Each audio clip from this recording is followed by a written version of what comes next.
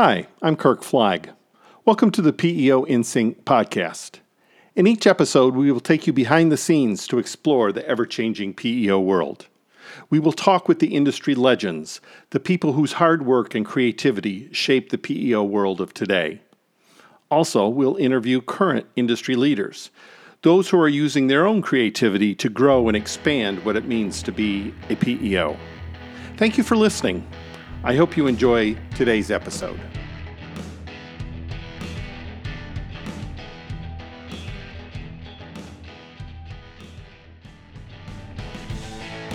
Good morning, everyone. My name is Kirk Flagg, and this is the PEO In Sync podcast. Today, I have Jason Randall, who's the CEO of Questco. Jason, why don't you introduce yourself? Well, thanks, Kirk. Obviously, a pleasure to be here and honored to speak to your audience. I'm coming today from Houston, where our company Questco is based. I, as you mentioned, serve as the CEO of Questco and have since I was recruited into the role in early 2018. What I'm curious about is Questco. You guys are, about 30,000 worksite employees now? Just under, yes. So you're not a startup. You're not a big box PEO. How are you doing? I think we're doing great. And I think we're very fortunate to be in an industry where scale can come at relatively small numbers of quantities of worksite employees that we're serving, because we can display on an everyday basis the kind of concern and personal service that a lot of our clientele expects, while still having the scale and the offerings and the sophistication to deal with very sophisticated businesses of their own right. But you guys are based in Houston. I believe you originally were focused on blue collar workers. Am I correct in that? Is that the history of Questco? For the vast majority, Kirk, of Questco's, more than 30 years of history, it's exactly that. We see a lot of these stories in industry, right? They're centered on one geographic place. In our individual case, the far exurbs of Metro Houston, and then building a really good reputation around that rather modest sort of geographic spread. So that's where Questco started, and that's not at all where Questco is today. But those are our roots, are in the more the blue collar businesses that surrounded Houston, and we've expanded significantly beyond that. So I believe you're now selling more into white collar. I'm assuming you haven't given up the blue collar business. We still have those muscles, still have those capabilities, and in fact have a wonderful leader over that brings, again, even a heightened level of sophistication from what we once had, to help service the blue collar community. In other words, we've never been stronger there, but we've also built a parallel set of skills, capabilities, and product that really are more oriented toward white collar business, which I believe is a prerequisite to compete, in a more broad sense, across the business community. And I'd like you to highlight some of those differences, because I know that blue collar has different needs than white collar, but some of our listeners who are startups or looking to get into PEO, they may not understand that distinction, and it's significant. So why have you expanded, and what are the differences between the two markets? So we're private equity owned, right? And the mandate for private equity ownership is growth, and growth at a robust rate. So when our owners, who are absolutely wonderful, they care about us as people, they are wonderfully supportive of our team and of our plan. But they had a view of the industry. It's like, okay, we have a great engine. Now let's just commercialize that further, and we can expand our current sort of team and just attract more white collar business, and we're off to the races. And what you find when you start down that path is, well, you're not catering to the things that matter most to the different kind of clientele that you're trying to serve. And you need your technology to be different, and different aspects of the offering. For example, performance management may be far more important to a white collar employer than some of the blue collar employers we see. Again, these are generalities, but you kind of see it out there. Certainly on the product side, whereas in the blue collar space, workers' comp sort of dominates the conversation many times.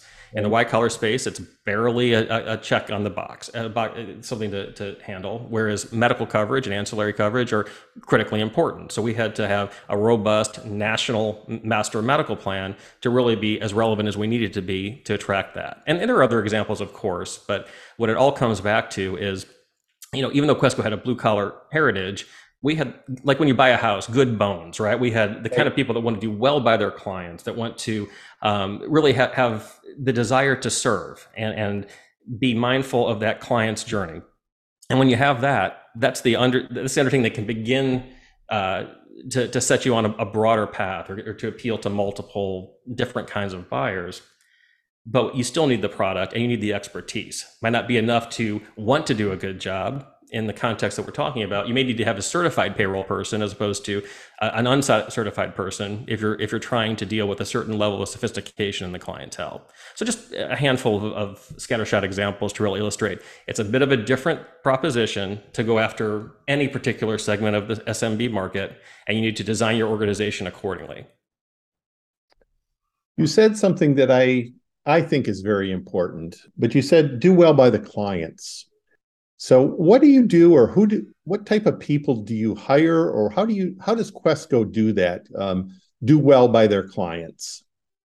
What a great question, right? Because it speaks to the heart of who we are and what we bring. And it's not as much about hiring from a specific industry, certainly not necessarily from another competitive PEO. That does happen, but that's not the most important thing. What you're really looking for is an others-focused orientation in the process. So different roles, we might have different criteria that we're hiring on in terms of skills or in terms of background, but the thing that is common across our team and why it means something special to be a part of Questco is that you have that special orientation. You have demonstrated, you have a story you can tell about a way you've gone above and beyond to serve someone else. And that's the kind of thing that we look for in our roles, because some skills can be trained, others can be hired for, but that kind of attitude and focus to the employee, that's what makes it special. And for us, that's the secret sauce. Do you have people take tests to make sure that they're customer focused, or are you just relying on a gut sense? It depends on the role. I can speak most specifically about our hiring within the sales organization, where we've built basically from scratch a pretty large internal sales team. There are attitudinal tests, there are competency tests that are performed, and then there's a pretty large, we democratize the interview process, so you're talking with a number of people to get a number of different sides of you, both in the functional area and without. So that's just one example of a pretty rigorous process. Different departments sort of have their own sensibilities about this, but I think what you're picking up on is we approach it intentionally with, again, a process in mind. And to a lot of your listeners that might be looking at, well, what's important when you're scaling a business or scaling a PEO? This emphasis on process has been key to us to ensure a consistency of result, whether we're talking about hiring or customer service delivery or sales results. So being consistent, following that process, and being smart around the right kinds of objective instruments to supplement deep conversations in the interview process has been an important thing for us. I read or saw somewhere that Insperity kind of changed your life. As I recall, you were a client of Insperity's at one point, and you really became familiar with PEO. But then all of a sudden, they call you up and say, "Hey, Jason, we want you to run this part of our business." How did that happen, and what was important about that experience for you? Well, PEO generally, and Insperity specifically, has been a huge part of my life. I came across the industry through an Insperity. I was introduced to the industry rather through an Insperity relationship for a company I was running. It was a fast-growing tech company in Austin, and I was kind of the typical client that a lot of PEOs were wanting to go after. Right, we were perpetually on the Inc. 500 list. It was the 500 list at the time. Growing very quickly in a hot market, and we were struggling with the sort of wheelhouse issues that a PEO addresses about how do we compete for talent amid glamorous, much larger competitors. How do we grow our business and keep our sanity and offer all these things? In other words, the whole carousel of issues that we're dealing with every day. And the PEO was the answer to that. And I credit that relationship for helping us get farther faster.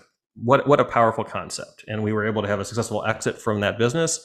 And so it's wonderful that I can stand up in front of our team and sales teams more generally and say, you know what, people like you really changed my life, because you introduced me to a concept that made the real difference in growing our business in a way that I don't think we could have gotten to on our own, or certainly with the same level of excellence. So that's all background.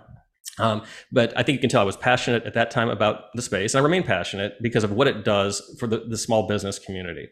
So you fast forward, and following that exit, that organization was looking for someone to come in and run a part of the organization that was being reimagined to lead a sales force concentrated on the mid-market segment, which is defined as a certain employee size organization and higher, and lead a team of folks newly constituted that would be more agnostic across a suite of services. So that's what I was brought in from the client side, ultimately to the provider side to do, and that launched my career working in the industry. And then from there, Kurt, was very happy, had a wonderful path, but I got a knock on my door from the recruiter from Questco, and I couldn't resist the opportunity to build something special from the CEO seat. And I made the move for that reason. This was a great organization, solid history, and so much room to grow under new, reinvigorated ownership with a great team behind it. And that's why I was willing to make that leap. Your salespeople must love you because they can say, hey, look at our CEO. He has actually experienced how a PEO helped their company grow. Have you ever talked to prospects about that? All the time. And I think what's so helpful about that in my own background is that it's not only not hard for me to put myself in the position of a client when they're confronted with some issue, whether something in the business, but it's the natural place. It's where my mind goes already. And then when we're having internal conversations, that client or those clients more generally are never far from our thoughts. I think that leads us ultimately to much better decisions, that we're making decisions that are client-centric as opposed to favoring some other interest. And when you do that consistently for a long enough period of time, good things are going to happen. Well, Questco made a great decision, or the venture capital made a great decision, because with all these experiences, you're almost the perfect CEO. I appreciate. I'll get a T-shirt that says that. I'll see how the team reacts. I don't know that my opinion matters, but I also wanted you to talk. The other thing that was interesting is you came on for mid-market. That's a different sale.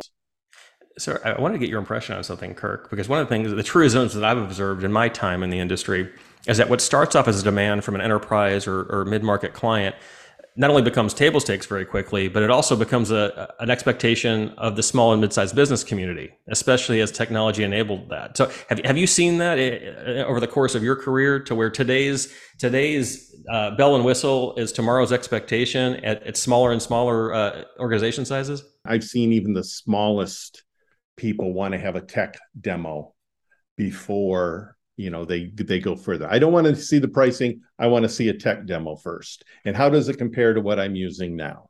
But I agree with your premise completely. So the through line here is that, first of all, this is something that whatever we're about to talk about as meeting the demands for mid-market clients may be coming our way for small business clients next year or sooner, right? That said, the heart of your question is, well, how do you execute the even more complex sale with larger organizations? How do you do that with success and consistency? First of all, I think it's important to, again, tip the cap that any PEO sale is a complex sale in its own right. I mean, my gosh, look at all the different aspects of the service offering that we need to talk about. Nobody's going to say that isn't complex, even to a 7-person business, right?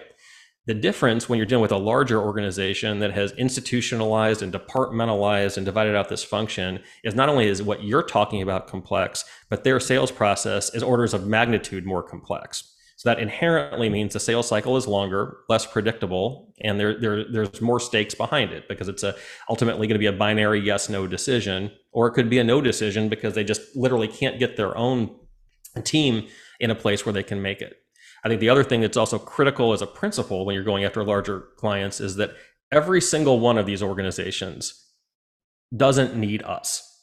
They could absolutely build this on their own. So I think that's in stark contrast to, say, a 30-person organization who, of course, they can and do things as a self-service or a multi-vendor sensibility. But the value prop is so strong and so obvious because we cost less than a full-time employee, right? It's just the math is wonderful. That math turns on us when you get to a certain employee size. So your conversation is both more complex and more niche. And so you have to be equipped to handle all aspects of that. And I think what that looks like is a very keen understanding of what you have to offer And then from that, a lot of flexibility to live into what's going to be put in front of you from the more demanding buyer. Because another truism in the larger company space in our industry is they expect you to come to them in terms of you need to meet them where they are in terms of the technology integrations or the service model delivery. In every mid-market deal that I've worked at Questco, we've had to deviate from what I'll call our standard model in order to really make it fit for the client. So that flexibility moves from something that's kind of a nice to have to the small business client to an absolute necessity to the larger client. I guess those are a few things off the top of my head that are prerequisites to compete in the space. And then, of course, the service and the fundamental product offering has to be there. Are you able to meet them where they are geographically? Do you have the requisite skill set among the team?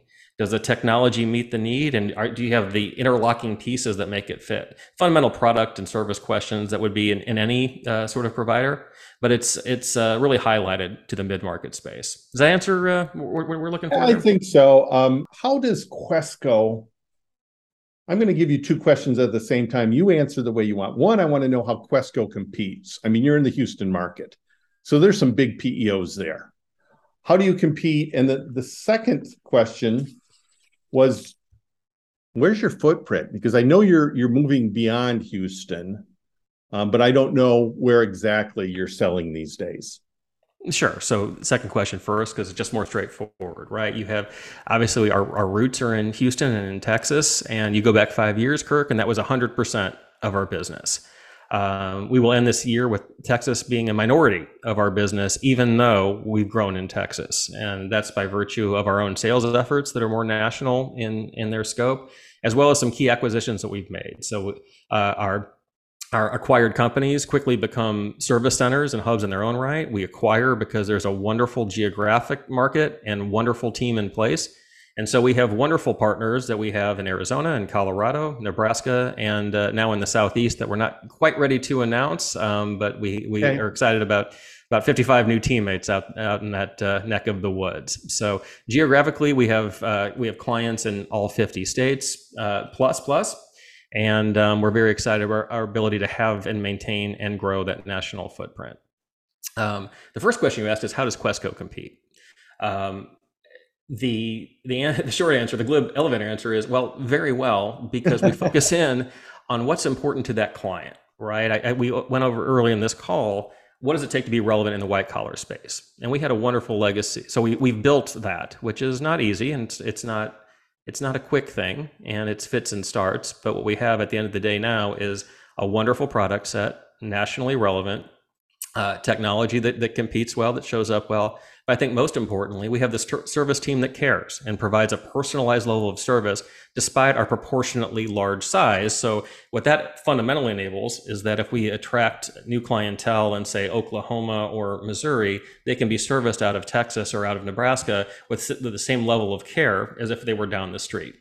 So we hire great Midwesterners, to your earlier point. We find great people everywhere across the company. And I'm very proud of Questco's ability to recruit the right kind of team with that service orientation. So, one of my good friends and colleagues in the business told me once that why someone buys from you is not necessarily why they stay.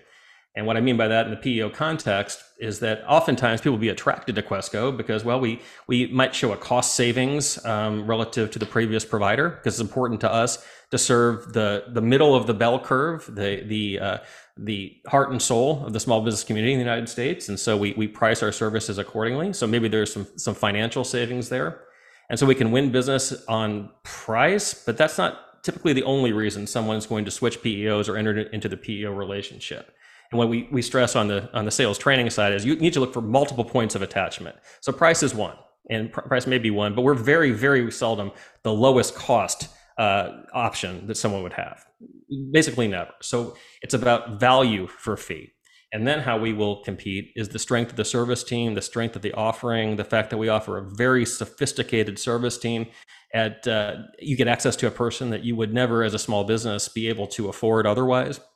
And then we deliver consistently. And so I don't think there's anything particularly revolutionary about these comments, which brings me probably to the final chef's kiss to this conversation on this point, which is that it's all about consistent execution at the end of the day. So it's delivering on these promises day in, day out. And when we fall short, Let's have empathy and urgency and correct things very quickly. And I think that's why we've grown, and that's why we continue to retain clients. Clients reach out to a PEO when there's an emergency or they think there's an emergency. How often does Questco's service team reach out to clients when there's not an emergency? Just saying, hey, how you doing? Happy birthday, whatever that may be. How often does that happen? With regularity, and I don't think it'll surprise you or the audience, there's a process for this, right? So it depends on the exact service expectations of the clients. But for a typical client and a typical expectation, it would be no less frequently than quarterly, where we're getting together. And what you're hinting at is proactive service versus reactive service, right? Yeah. Reactive service is on demand, and we need to be there at their time of need in that moment very quickly. As important for on the agenda of those that are growing is making sure that we stay relevant to the long-term needs that aren't going to manifest because they have a clerical situation that comes up on a random Wednesday, but rather have they made some hires that they're not happy about? Have they expanded into a new market that they're struggling to serve? Whatever it is, we want to touch base with them to make sure that our service is keeping pace, and that has to be frequent. And in our case, it's no less frequently than quarterly. Other clients are monthly, and still others that are more strategic want even more contact than that. So we even have weekly status meetings with certain clients to make sure that we're staying on track. And those are, of course, more significant, more the mid-market relationships you were referring to before. I'm glad. I'm just going to automatically put you in the successful PEO category just because of that proactiveness. And really, it's the team behind. Again, this is very little of Questco is me, but our team generally will come to the fore on that. So far, Kirk, you're a great grader because I'm a wonderful CEO and our company is a success. So I just need to hire you as my agent right now, and we'll see where this goes. No, it's all bottom line, as you know. So it doesn't matter how often you're doing things right, or you should be doing things right. So one of the revelations to me getting in as leadership at Questco was really uncovering the breadth of the industry and the talent that it has, right? My entire perspective prior to assuming this role was from a large PEO context, both as a provider and as a client. So in other words, I didn't know most of this industry even existed. And one of the wonderful things that I've been exposed to over the past few years are how many solid operators there are that have wonderful teams. They've built great businesses and may be looking for various reasons to exit. We are very methodical about acquisitions, and we're very clear-eyed about what we're looking for. It might start with the geography, and that's sort of a very basic screen that some demographics make sense. Where are they? What's the employee size? These basic questions. That's just sort of a typical early screen. But I think what's more nuanced and ultimately more important is what are they doing with that business? Why have they succeeded? Do they have a good team, or is it basically one person that's just one step ahead of the last promise that they made? Will the business survive them, or is it based on someone's personal charisma? And do they have a client base that is sufficiently loyal that we would expect given the size of the PEO? And what's the reason for that loyalty? And then finally, are they taking care of their team the way that we would expect them to, and the way that we would if they were a part of us? So we go really deep on I'd call it the non-financial factors. And what we're left with is we certainly make fewer acquisitions. Sometimes there's a competitive presence in there, and sometimes not. And ultimately, I don't concern myself with that because we will hit our plan by acquiring the right fit PEOs. And there's both sufficient numbers and sufficient quality that we'll get that done. To your implied point, I think it is a very robust environment for acquisitions. And to those of you that are managing and leading small PEOs, kudos, you have a number of choices. We are the right choice for a small subset of those PEOs that are looking for a home and a long-term future. And because of the things I'm talking about, this will resonate with some, and they will want to go further in a conversation about a business combination. And for others, it's not a right fit, and that's perfectly okay too. But I think there's plenty of opportunity for us all. Give me a couple of tips. This comes down more to fit issues. What are you looking to do with this organization? Was this a quick flip for you? Is there somebody on your team that would survive the business combination? That's something we very much look for because ultimately we're not buying clients, we're buying relationships and capabilities. And we want to know that that's strong, intact, and that you spent some time developing a business as opposed to just a handful of relationships. In other words, are you treating your people right? So if you are showing some decent growth or have in the past, and it's just getting a little tired, but you have wonderful relationships and a happy team and are just sort of contemplating next steps. The door is knocking. There are other people that are interested in the business. I think we're a refreshing contrast to some others in terms of how we value you as the current owner of the business and how we value the team. We have never done a layoff or anything even close to that following an acquisition, because we want to invest in that team and in that marketplace and use it as a springboard for exponential growth. For someone that would like to be part of a larger story with a team that values and respects them, what a wonderful fit. And of course, that's not all. There are a number of reasons why people want to exit, and that's just worth a conversation too, I suppose. But hopefully, that gets to really the heart and soul of the successful conversations we've already had, how those started. I think it's important that acquisition targets or people want to sell, that they understand that there are different options out there. Since you have such sales experience, what are you looking for in a salesperson for Questco? So it's such an amazing, fascinating question, right? Because we have hired salespeople from other PEOs. We've hired perennial chairman's club winners that have succeeded, some that have not. That's by no means a guarantee of success, because again, the rest of the ecosystem is different. So I think it's a naive perspective to say, well, I'm going to plug in a top performer from one organization into another environment and you're assured of success. Now, there are things you can do to help that success along that in the process. That's a little beyond the scope of what you asked, though. What is important to us in the sale, first of all, is the skills there. I mentioned that we deliver objective tests to people to really know, is the sales acumen there for the complex sale that you're being asked to undertake? And that's not meant as an insult to people. This is a tough thing to appropriately communicate and sell consistently. So we want to know, is the fundamental skill set there, or is this maybe not the right fit? From there, what we want to see is some effort, a demonstrated effort that has been done for a sustained period of time. So people that might have sold wireless for a period of time with some level of success or tenacity, something that's complex to the general kind of audience that they would be selling to. That's what we're looking for. And then the next step, Kirk, may be surprising to you. There's a certain point at which we have to have humility and say, we don't know. We've done the best we can, and they're worth a shot. So what we do at Questco is we will probably, if you pass our screens, we're going to give you a solid look. You will get basically, you can come on, even with very little experience. And let's see how that first 90 days work out. So we take the probationary period very seriously. If the effort is there and the demonstrated skills are there, we care less about the short-term results than that you're demonstrating the trajectory we're looking for. And then, so it's a balance of patience and rigorousness that sort of gets us the cumulative effect.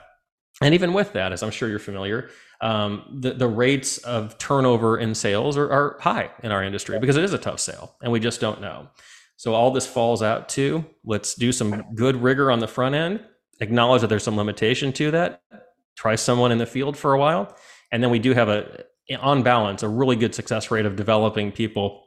And I think it's something else that probably was lost in my earlier intended remarks is a lot of what we do, whether it's on mid-market larger deals or even more typical wheelhouse deals, is we try at the executive level to remove obstacles to a deal. In other words, there are a lot of reasons why a PEO deal might not close that are internal to the PEO. Especially when someone is new in sales with us, we will relax a lot of those sorts of things about minimum margin, but to get them the quick win. And so the more we can sort of make it easy to succeed, build them on a pathway, and look for people that are both hungry and driven with high integrity and decent work ethics, we're going to be just fine. And so that's what we do at Questco. Well, Jason, I'm going to ask you maybe a couple more quick questions, but I can certainly see with your experience and your explanation why Questco has been such a success. And I congratulate you on that. And no, he's not paying me to say this or whatever. You can just tell by your answers, you really care about your clients, that you really have a process-driven approach to running a business. Let me ask you just one quick question. Are you going to be at the NAPIO conference in Palm Springs coming up, or someone? Absolutely. Okay. I need to buy you a drink or a snack, I think. Well, I was going to ask people who have listened to this, because I do plan on dropping this before the conference, that they come up and buy you a drink at the conference. And according to Pat Cleary, that's where most of the business is done, over drinks. Well, who am I to second guess Pat? And I would love to make some new friends at the upcoming conference. I think it's look, we are blessed with a wonderful trade association that really tries to advance the interests of our industry. We're very lucky to have that. Not any industry does. And this annual conference is, I think, something special. And I look forward to taking part. Well, as I mentioned to Pat the other day when I interviewed him, I'm doing this because everyone was so helpful.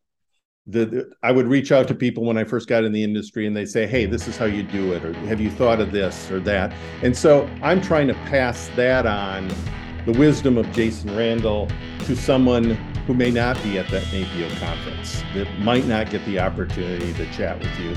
And hopefully they'll read your book and send you a nice review on Amazon or whatever.